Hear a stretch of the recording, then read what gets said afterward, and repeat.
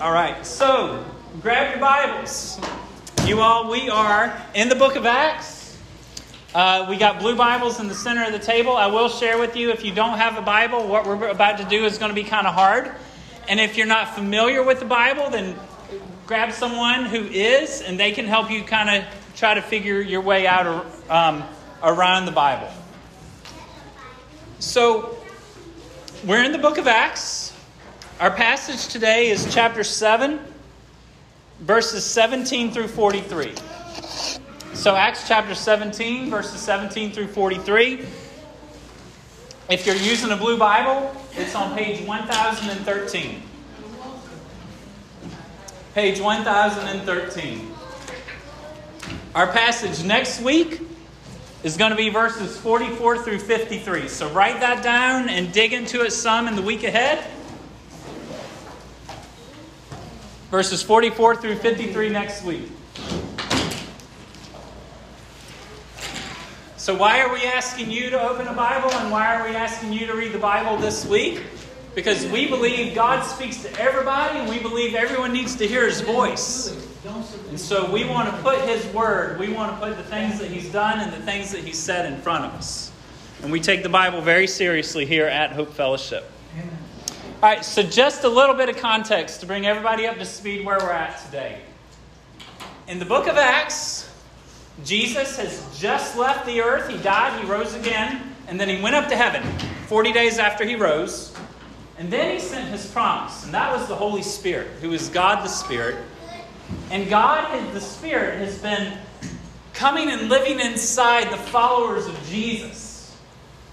And when God comes and lives inside someone, things radically change, do they not? Amen. So we've got this group of people that started out small, but they're big now. There's thousands and thousands of them, maybe 10,000 or more. Not for sure.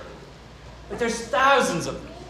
And they love God, and they're following God, and they're telling a lot of people about God. But there's another religion in the city that they're in. They're in Jerusalem. There's another religion in the city that they're in. And the leaders of that religion, it's actually the Jewish religion that Jesus came to fulfill and to kind of bring the next phase of history into. The Jewish leaders don't like the changes that Jesus came to make to their religion. And the Jewish leaders do not like these Christians who are followers of Jesus telling everyone about Jesus. The Jewish leaders are trying to keep things the way they've been for hundreds of years, for many generations. And we've seen a lot of conflict in the last few months.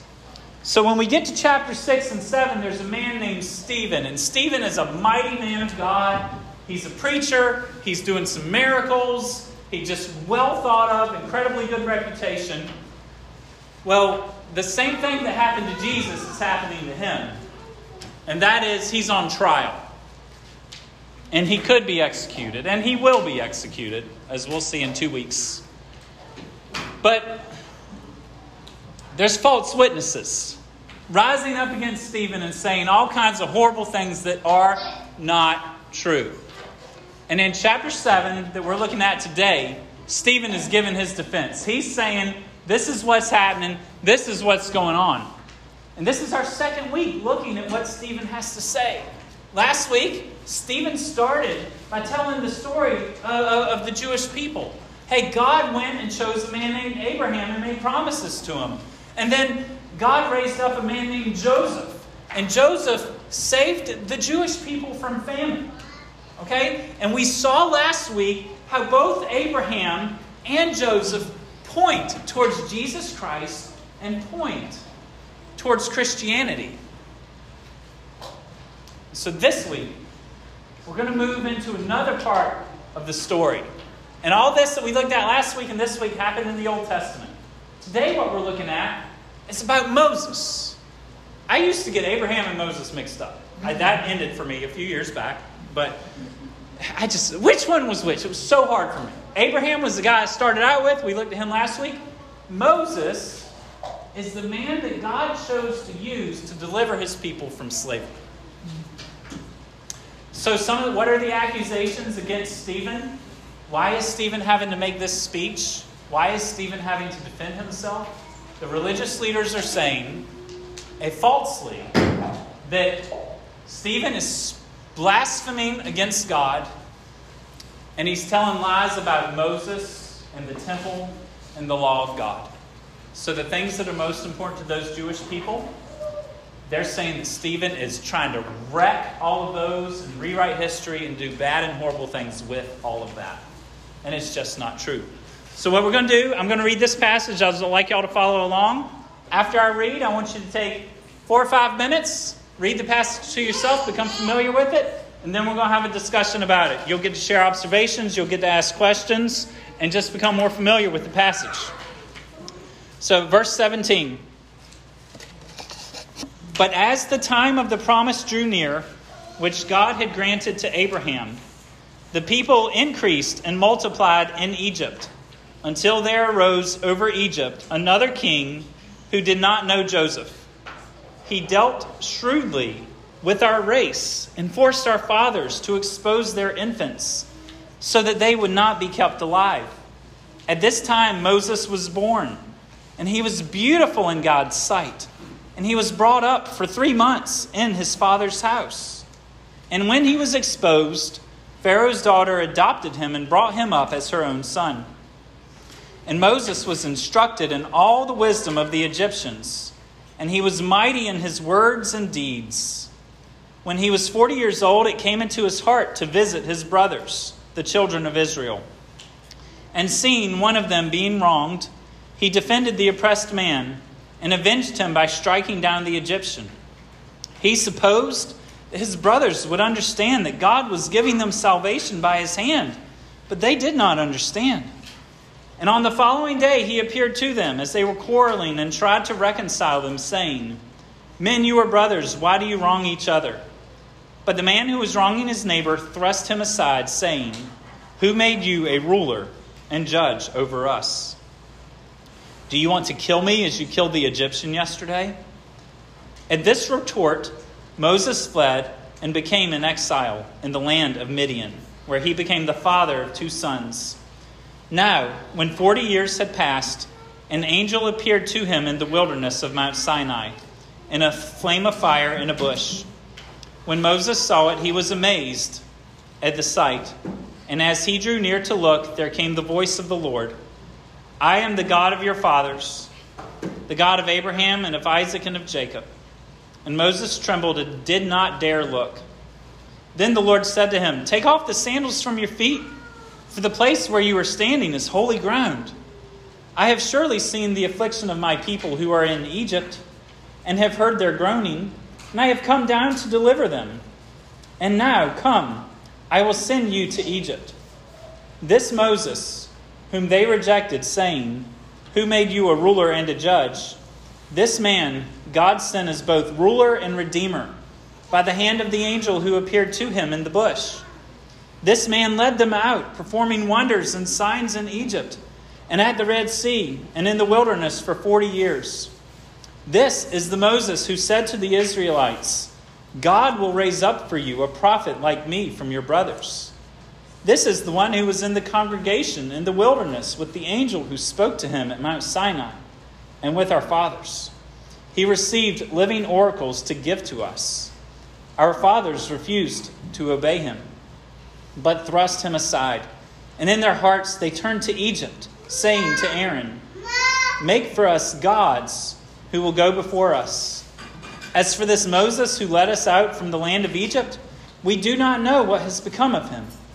And they made a calf in those days, and offered a sacrifice to the idol, and were rejoicing in the works of their hands. But God turned away and gave them over to worship the host of heaven. As it is written in the book of the prophets, Did you bring to me slain beasts and sacrifices during the 40 years in the wilderness, O house of Israel? You took up the tent of Moloch and the star of your god Rephan, the images that you made to worship. And I will send you into exile beyond Babylon. Father God, I pray your blessing over the reading and meditation, over the discussion and the preaching of your word. God, send your Spirit, enter into us, bring life and renewal and restoration. in every way to us today, I pray. Amen. Take 4 or 5 minutes. Read the passage over and over again as many times as you can. And when the time's right, your discussion leader will begin the discussion. So in our passage today, there were a lot of different pieces. And I think that many of us, as we approach a passage like this, it's hard to identify a starting point in the conversation because there's just so many things. So Stephen begins the passage today. And keep in mind, this is not the beginning of Stephen's talk. But Stephen has already talked about Abraham. He's already talked about Joseph and how God used them to do incredible things for the people. And he talked about how God and Joseph really help us to understand Jesus and the current situation that Stephen is in as he's on trial. Well, here he brings in Moses. So what do we need to know about Moses? In the Old Testament, we first get to know Moses in the book of Exodus. But after the book of Exodus, Moses is a popular guy. Okay, in the nation of Israel, he's kind of like the George Washington or the Abraham Lincoln. He's just someone who stands out, as a centerpiece of history. And Moses, like, our own founding fathers or any great historical figure, certainly has his faults. He certainly was not perfect. We know all that. He's human and he's in need of a Savior just like we are. But what we have to know about Moses is that God used him to do some incredible things. And in this passage, it begins, the first few verses talk about the situation in Egypt. Do you remember they're in Egypt now? Abraham had been up in the Promised Land, which is, modern day Israel and that part of the world. But now they're in Egypt. There was a famine where they were, and Egypt had food, so they all went down to Egypt. And things have changed, though, since they first went down there. The Pharaoh, or the king of Egypt, that was so friendly to Joseph and the family, was not around anymore. He's long gone. And there's a new Pharaoh, and this Pharaoh doesn't know Joseph, and he doesn't know the people. And that creates some tension. That creates some problems. And this family, this Joseph's family, Abraham's family that are there, y'all, they're really good at something.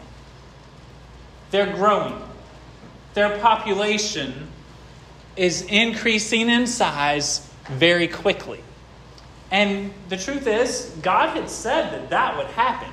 You're going to have lots of grandkids, lots of great-grandkids, and with each generation, just more and more and more of you.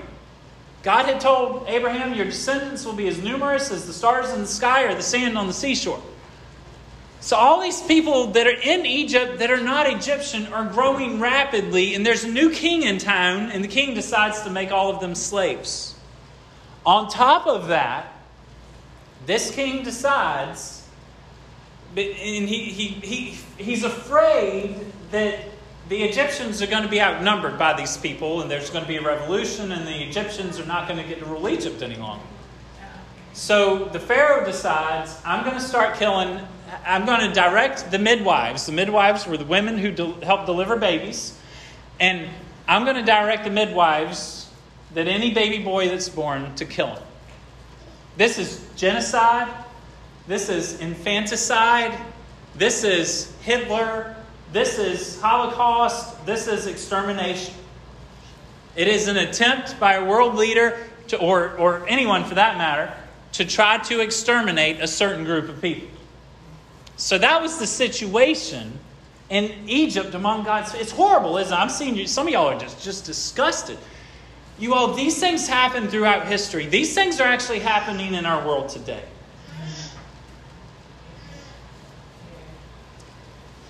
Disgusting. Heartbreaking. It could have been us. Because these babies that Pharaoh told the midwives to kill are helpless. They can't defend themselves, right? So that's the situation in Egypt at this time. Well, Moses is born. Well, they hide Moses. And when Moses is 3 months old, his parents decide, we can't hide him any longer. And so Moses' mom did some neat stuff. Long story short, Moses is adopted by Pharaoh's daughter. So now all of a sudden, Moses, this 3-month-old baby who's supposed to be dead, now has the king for his grandpa. Y'all, that's special. That's something that God would do. When he wants to raise up someone, no powerful king is going to stop him from raising up anybody. Herod tried to do the same thing to Jesus. He had all the baby boys killed because he was worried about another king being born. And it didn't work for him either. So awful situation, but God raises up Moses, and Moses gets the finest education, and he's raised up as a grandchild of the king. When Moses was 40 years old, he went out and he visited his own people while they were working, while they were slaves.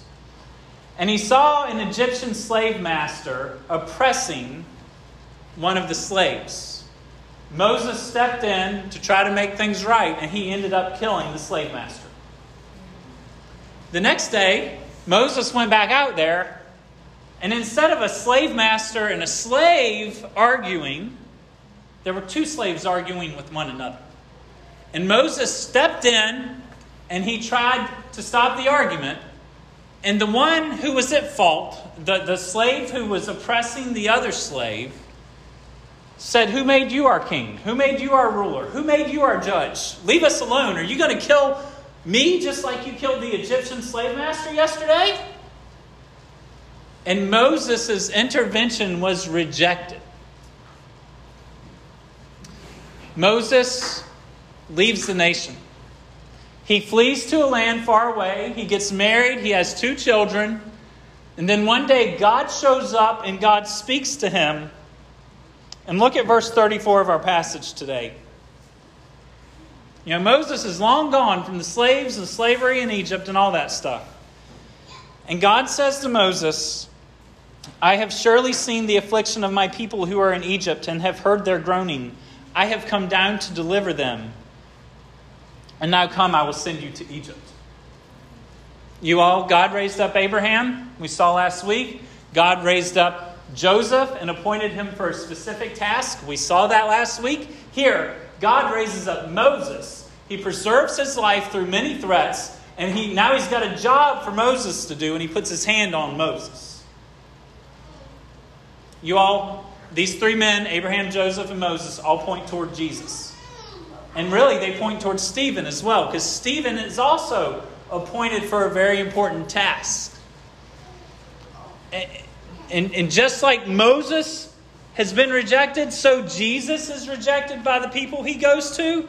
And Stephen is trying to do the things that God wants to do with the religious leaders, and they are rejecting Stephen just like Moses was rejected by the people that God sent him to. There's a lot of parallels. These Old Testament stories are all pointing forward to what's going on in the New Testament. And these things are very significant.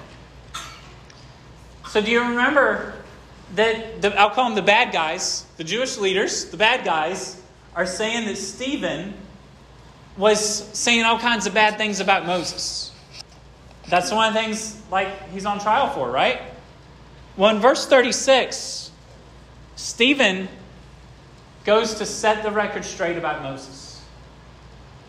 He goes to speak the truth and to explain to them the real story behind Moses. Remember earlier I told you if you got the wrong information, you can't get to the right place, right? Well, these Jewish leaders, they don't understand who Moses is. They think they do. And sometimes those are the hardest people to talk to, aren't they? Is those people who think they have it all together. And these knuckleheads, these bad guys, these Jewish leaders, they think they've got it all together. Well, here, Stephen speaks to them in verse 36. This Moses whom they rejected, saying, who made you a ruler and judge? This man God sent as both ruler and redeemer by the hand of the angel who spoke to him in the bush.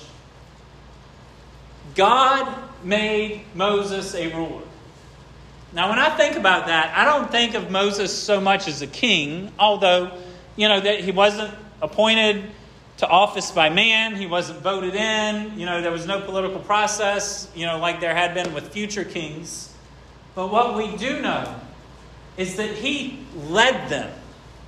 And this word translated ruler could easily just mean leader. I think the emphasis is on leadership. Moses was the chosen man of God to lead the people during that season. And that's how God always works. He raises up different people in different places for different purposes in different seasons. And at that moment in their history, Moses was the man. And he was to lead them.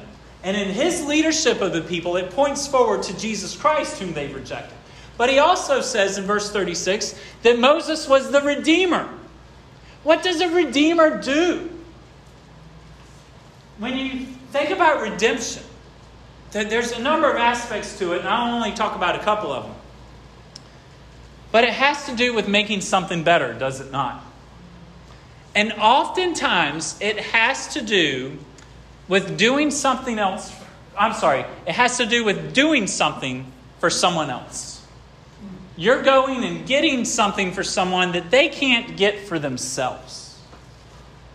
God raised up Moses. He was not a slave, although he should have been one, apart from the intervention of God. Slavery was not his story, but God used him to free slaves.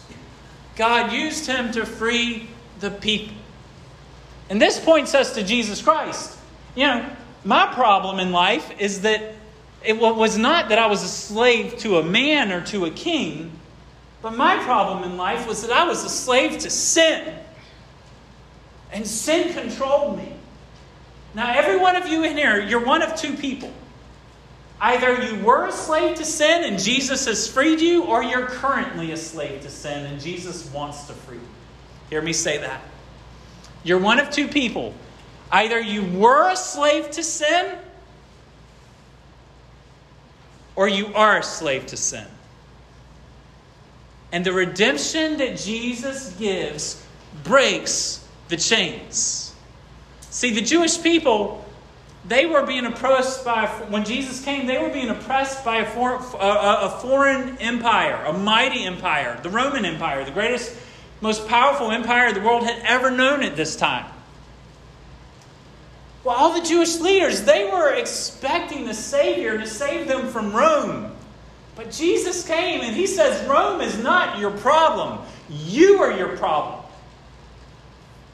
And he saved. Jesus gave his life. He died. He rose again. And in that, he frees people from the power and the oppression of sin. Slavery throughout history and throughout our world is a real thing, even today. It is a horrible and awful and unjust thing, and it needs to go away. But let me tell you, there's even a greater evil. And that is the sin that lives in our hearts. You all, what Jesus does is he breaks the power of sin. One of our catechism questions says, he breaks both the power of sin in your life, so that sin doesn't have to control you anymore. In addition to that, he breaks the penalty of sin, so that you don't have to be punished for the sin of your life. So both Moses and Jesus offer freedom to an oppressed people. And in that sense, they are both redeemers. Verse 36 goes to say that Moses took the people out of Egypt. Great story. The first 20 chapters of the book of Genesis. Read it. It's one of those Bible stories that just sucks you in. It's one of the easier to read Bible stories out there. But God parts the Red Sea and they walk through it, and then God kills all their enemies who followed them in there. And God delivers them. So that's what verse 36 says. Verse 37, we see that Moses said to the Israelites, God will raise up for you a prophet like me from your brothers. See, in addition to Moses being a leader, Moses was also a prophet. Now, what's a prophet do? A prophet takes the words and the thoughts of God and brings them to the people, right? Now, Moses isn't exactly like some of the other Old Testament prophets like Isaiah and Ezekiel and Elisha and all those people. Moses was quite different. But he did bring the message of God to the people.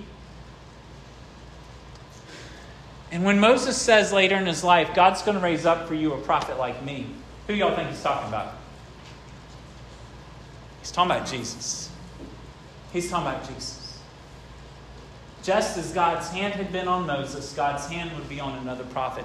Just as God would use Moses to lead his people and to speak the word to the people, God would raise up another prophet. Just as God used Moses to bring redemption from slavery, God would raise up another prophet, and the next prophet would bring redemption from the greatest evil, and that is the sin that lives in each of us. So Moses told him, there's another one coming. You all, that really cuts to the heart of the Jewish leaders' issue right here. They are so focused on Moses that they don't even hear Moses telling them about Jesus. Y'all, Jesus is the most important thing. Jesus is more important in church. Jesus is more important in baptism. Jesus is more important than your tithe. Jesus is more important than your new job that you're waiting for him to give you. Jesus is more important than anything we read about in the Bible. Amen. The truth is, everything we read about in the Bible, and really everything that happens in our lives, should point us to Jesus in one way or another. Amen. Jesus is the centerpiece of history. And I got to tell you, we're a lot like the Jewish leaders here. We think things that are all about other things. We put the priority on all kinds of stuff except for Jesus. We don't. Should we prioritize second or third place? Absolutely. But all those other things point us to Jesus, and Jesus is more important than anything or anyone else. We miss that, don't we? And the Jewish leaders are certainly missing that. Stephen is saying to them, you're so worried about the Ten Commandments. You're so worried about the law of God. You're so worried about the temple. You're so worried about all this other stuff from our past, but you have no idea the greatest thing, the thing that we've been waiting for, the thing that Moses was talking about, the thing that the temple should point us to, the things that the law of God are foreshadowing and trying to get us to see. You're missing out on all that. You're missing out on what's most important. You're hanging on to what you see. You're hanging on to what you can control. And you're missing God's Messiah. You're missing the Savior. You're missing Jesus. So how did the people respond to Moses? They're responding about the same way they responded to Jesus, aren't they? How did the people respond to Stephen? Things aren't going well for Stephen, are they? See, Stephen, like Moses, like Jesus, is bringing them the message in the heart of God. And the people are still treating God's appointed person and God's people the way that they treated God's appointed person and God's man Moses back in the book of Exodus.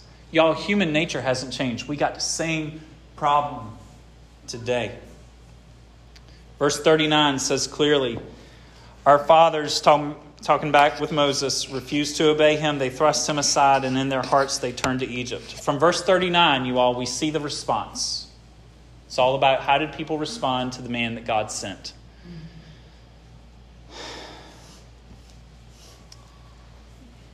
And what did they turn back to? Egypt, right? You all, they prayed. I'm not sure how many decades or how many generations, but they prayed when they were in slavery. They prayed a really long time. God, get us out of this. And God waited longer than any of them would have liked. But when God decided it was time, he answered their prayer, right? And he got them out. Well, shortly thereafter, they're like, no, God, God, can you just undo all the wonderful things you've done for me? God, I just want my own life. Let me tell y'all something. If you're in here and you're saved, if you're in here and you know Jesus, every once in a while you see your friends, or every once in a while you're watching a movie and you see something on there that you used to do, and you think that's good for you, and you think that you're missing out, I want to tell you, don't turn back to that. God saved you from that. Don't turn back to evil. Don't turn back to the bottle. Don't turn back to the drugs. Don't turn back to the sex or to this or to that or to whatever it is that is your thing and your struggle that you want and you desire. Don't go back to Egypt. God has something so much better for you. God has something so much better for you than all the things, all the horrible things that he rescued you and that he saved you from. So verse 40, they said to Aaron, make us some gods. We don't like this God who just did miracles for us. And we don't like Moses who led us from the land of Egypt. We don't even know where he's at. So they made a calf. You can read about this in Exodus 32. They made a calf in those days and offered a sacrifice to the idol and were rejoicing in the work of their hands. You all, it is our evil human nature that we create something to worship. You all, if I have to take care of what I worship, then it's not worthy of my praise. Amen. The true God that we worship, see, he made me. And he's eternal, and he's uncreated. He's infinite. He's always been around. I think he's worthy of worship. But we, in our sinful human nature, we try to create something else than what has been given to us.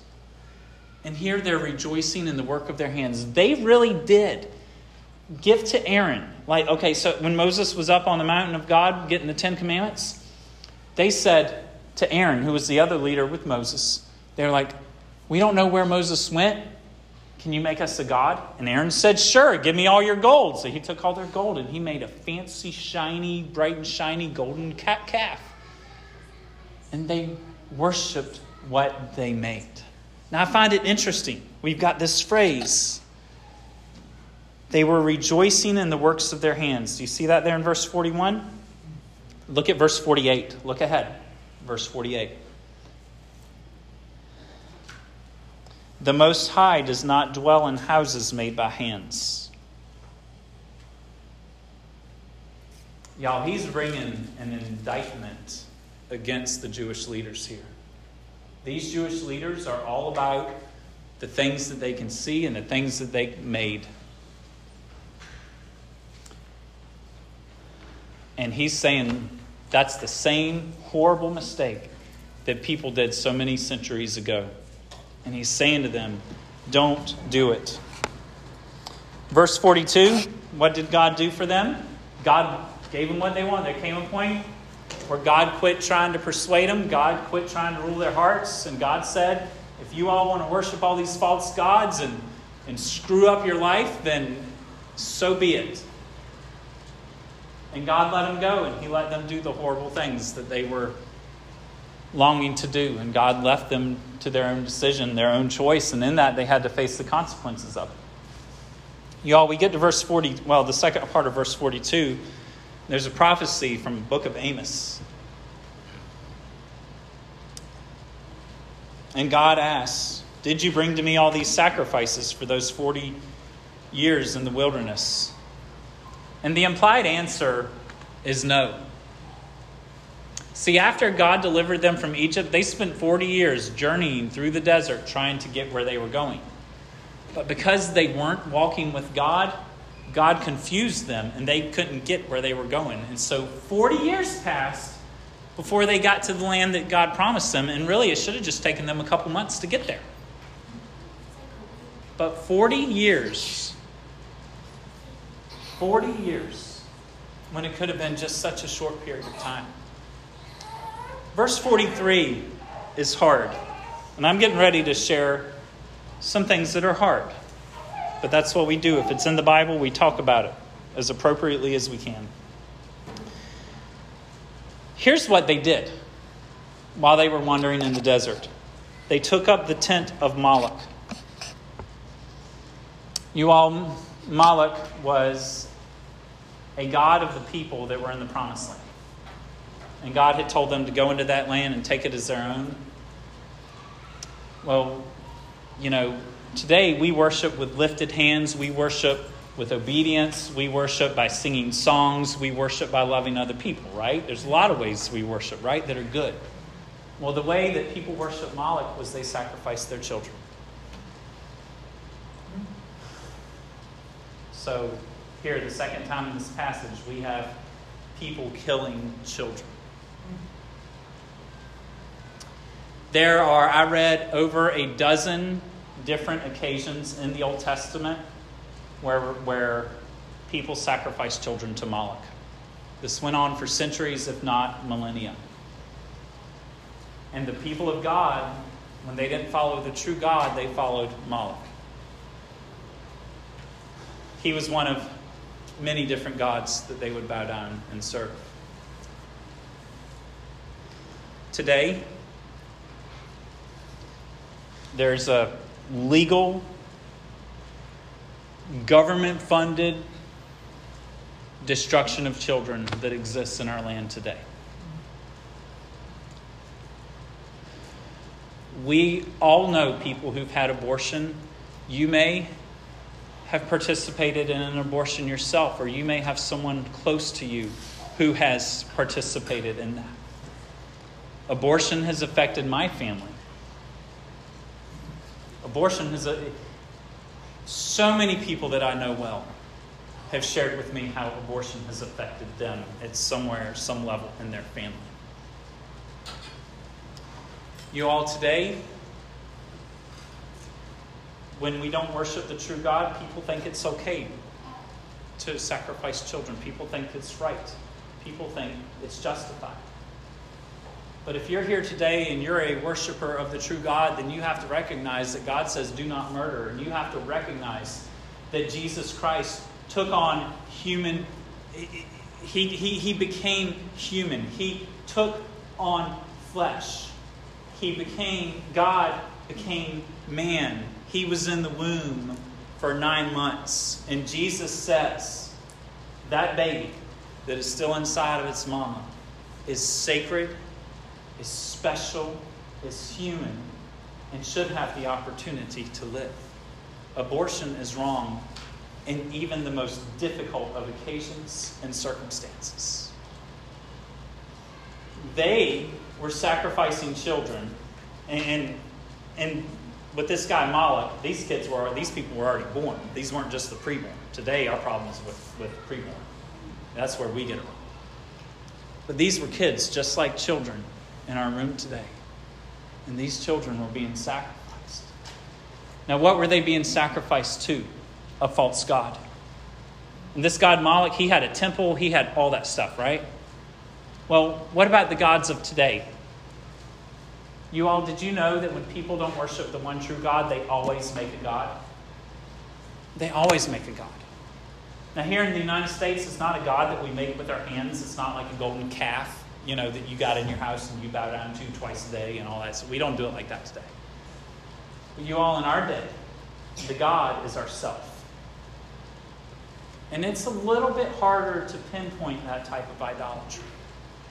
But we live in a world today where, because I didn't plan to get pregnant, someone didn't plan to get pregnant, and I don't really have time for a child in the next 5 to 10 years of my life, it messes up me that I serve and love. It messes up my God's plan, and my God just happens to be me. Then it's okay to sacrifice the child. You all, this is a heartbreaking thing, and it needs to stop. We're talking 2,300 people a day in our nation. 2,300 people a day. This is heartbreaking. You all, if you do not worship the true God, you will worship someone else. And I beg you, I ask you to bow down to Jesus Christ and to not bow down to anyone or anything else. Will you do that? I beg of you to do that. We get into the verse 43 and we move on. You take up the star of your god, Rephan. What's Rephan? Rephan is Saturn. They were worshiping the planets. You all, I ain't going too far into this, but those stars don't speak, okay? God speaks. What those stars do is the heavens, they declare the glory of God. I told you earlier that everything that God created points to the Creator, right? Amen. Your horoscopes. There's nothing real, there's nothing true, there's nothing there. Man made that up. Demons probably made that up. Okay? Don't look to get direction from the stars. Get your direction from God and worship God, and don't look to or trust as your greatest hope something that's not God. Your greatest hope must be God. Amen. All right. So let's talk quickly about Stephen. Let's talk quickly about us, and we'll be done. Y'all already know what Stephen's doing, right? He's trying to get the religious leaders to see that they're doing the same thing that the people have always done. They're rejecting the one that God sent. And Stephen doesn't want them to do that. Stephen does not want them to miss the Savior. He's saying, don't miss Jesus.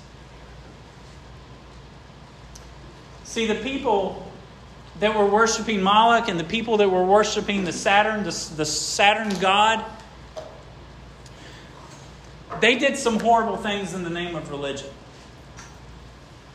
In our world today, we do horrible things, but it's not necessarily in the name of religion. And when we do that, we miss God, right? So there's just an awful, filthy, and horrible way to live where we miss God, right? But I want to tell you another way you can miss God. You can do what these religious leaders are doing. They're trying to be so religious. They're trying to be so spiritual. They're talking about the law of God in the temple. It would kind of be like us today. Oh, I got baptized, or I did this, or I go to church every day, or my grandpa was a preacher. Y'all, that stuff doesn't save you. You can look religious every Sunday for all of your life. You can be the biggest donor at church and burn in hell for all eternity. Those things that you do don't save you. Stephen's trying to get the religious leaders to see this temple is not going to save you. But Jesus is the one who saves. Jesus is the one who saves back then. Jesus is the one who saves today. I want to ask you, has Jesus saved you? Amen. He loves you. He died on a cross as a criminal, as a lawbreaker. And He never even broke the law. We did. Haven't you broken the law of God? But Jesus loves us so much. Instead of us going to the slaughter and to the punishment, instead of us being locked up for all eternity, Jesus says, I'm going to go. And He went to that cross and He suffered and died as a criminal. 3 days later, He came back from the dead. And then the message started going out. If you come to Jesus Christ, He saves you. He washes away your sin. He wipes it away. The slavery and the power of sin, He breaks it. The chains are gone. Y'all, Jesus is good, is He not? Amen. Jesus is wonderful, is He not?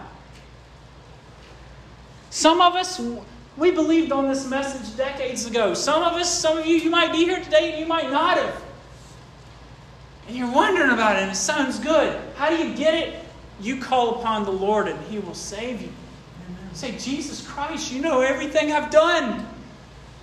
I have no hope. Jesus, come save me. You call on the Lord like that, He'll come in. He'll change your life. Amen.